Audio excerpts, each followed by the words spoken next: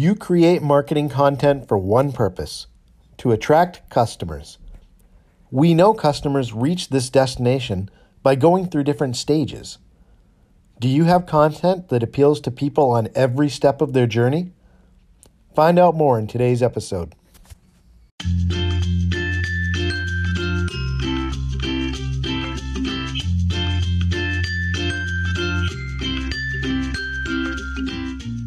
Hello and welcome to Inbound Academy, brought to you by Risen. I'm your host, Jeff Lambert.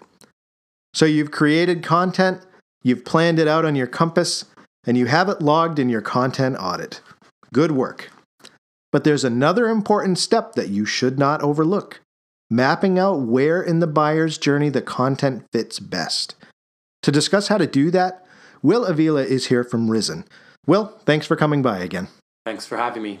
So, to our listeners who maybe are unfamiliar or haven't gone back to previous episodes, let's talk about the buyer's journey. That's a term we use a lot in inbound marketing and sales. What is the buyer's journey? Sure. The buyer's journey is that, I guess that's a good word, journey, that a buyer, a persona, anyone goes through whenever they're trying to research something to solve a problem, to help them reach a goal. So we're going to start off with the first step in the buyer's journey is awareness. Oh, I have a problem. What do I do? Let me Google it. What do I, those are the typical searches, how to, right? And then this person that has a problem, they are going to eventually go to the consideration stage. So in the consideration stage, it's more the kind of searches are more like, should I hire a plumber or do it myself? Use a software or try and do it manually, right? The next step would be the decision stage. So let's say, I want to do this with the software. Software saves me time, right? Which software do I use? Do I use software A? Do I use software B? What is the cost of software A versus software B? What is a case study of this software versus that software?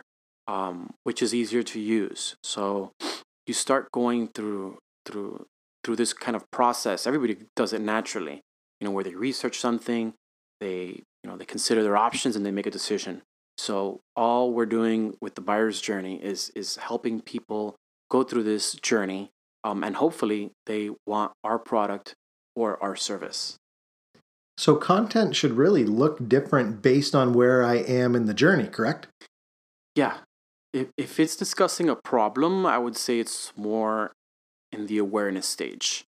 If it's discussing a solution, it's maybe more for the consideration stage. And if you're discussing next steps, I would say that's more in the decision stage. Okay, so as I'm planning out my content and entering that into the content compass, I really have to make sure that I'm appealing to wherever the buyer is on their journey, as we say. Absolutely. So can you give our listeners some ideas of what types of content fits best based on the stage of the journey? Like, let's start off with awareness. What's a good piece of content to put out for someone in the awareness stage? Yeah, awareness stage can be things like an ebook, a guide, even checklists can be used in the awareness stage, as long as you're addressing that concern. Okay, so it really should be simple, something digestible that they can just hit the ground running with. Yep, absolutely. Okay, and once they've passed through the awareness stage, they're in the consideration stage, the content should be a little bit different, right? Yes, in the consideration stage, it's maybe they're looking at a case study. Checklists are once again used during this stage as well. Something so they can kind of, I guess you can say, think about what solution is best for them. Okay, maybe narrow down the choices. Yeah, absolutely. Okay, and once they move out of the consideration stage, they're in the decision stage, and again, the content should look a little bit different. Do you have some ideas on effective content for this stage? Yeah. You at decision stage, they probably want to have a call with you, so a free consultation or book a meeting. It could be a demo. It could even be a free trial as well. So those are decision level type of offers that you can have. So would you say it's important to make sure that you have a diverse library of content across each stage? Absolutely. You don't know where that persona is and what stage they're at. So you want to make sure that you're covering every angle so that your product or service is accurately represented. And this ties back to an earlier episode, but how consistently should I be planning on putting out content? That's a good question. You definitely want to be frequent. You don't want to do it sporadically. I think a key goal for most organizations is about 8 to 10 a month blog posts, for example. But within those blog posts, you can have different offers. So you can have a checklist on one, you can have an ebook on the other. And the energy required to create an ebook versus a blog post is very, very significant. An ebook takes much more time. But you want to make sure you're consistent. You don't want to have 2-3 months of having no post or just being random about it. And planning, really, this entire episode is about making sure that your content fits a goal, correct? Absolutely, yeah. Planning is key. You want to plan everything to help you reach your goal.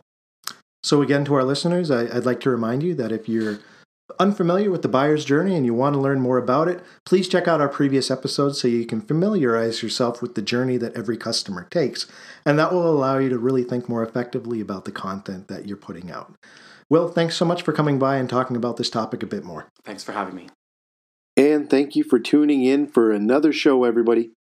You can expect a new episode every weekday, always no longer than 10 minutes, and always filled with advice that's going to help you grow your business.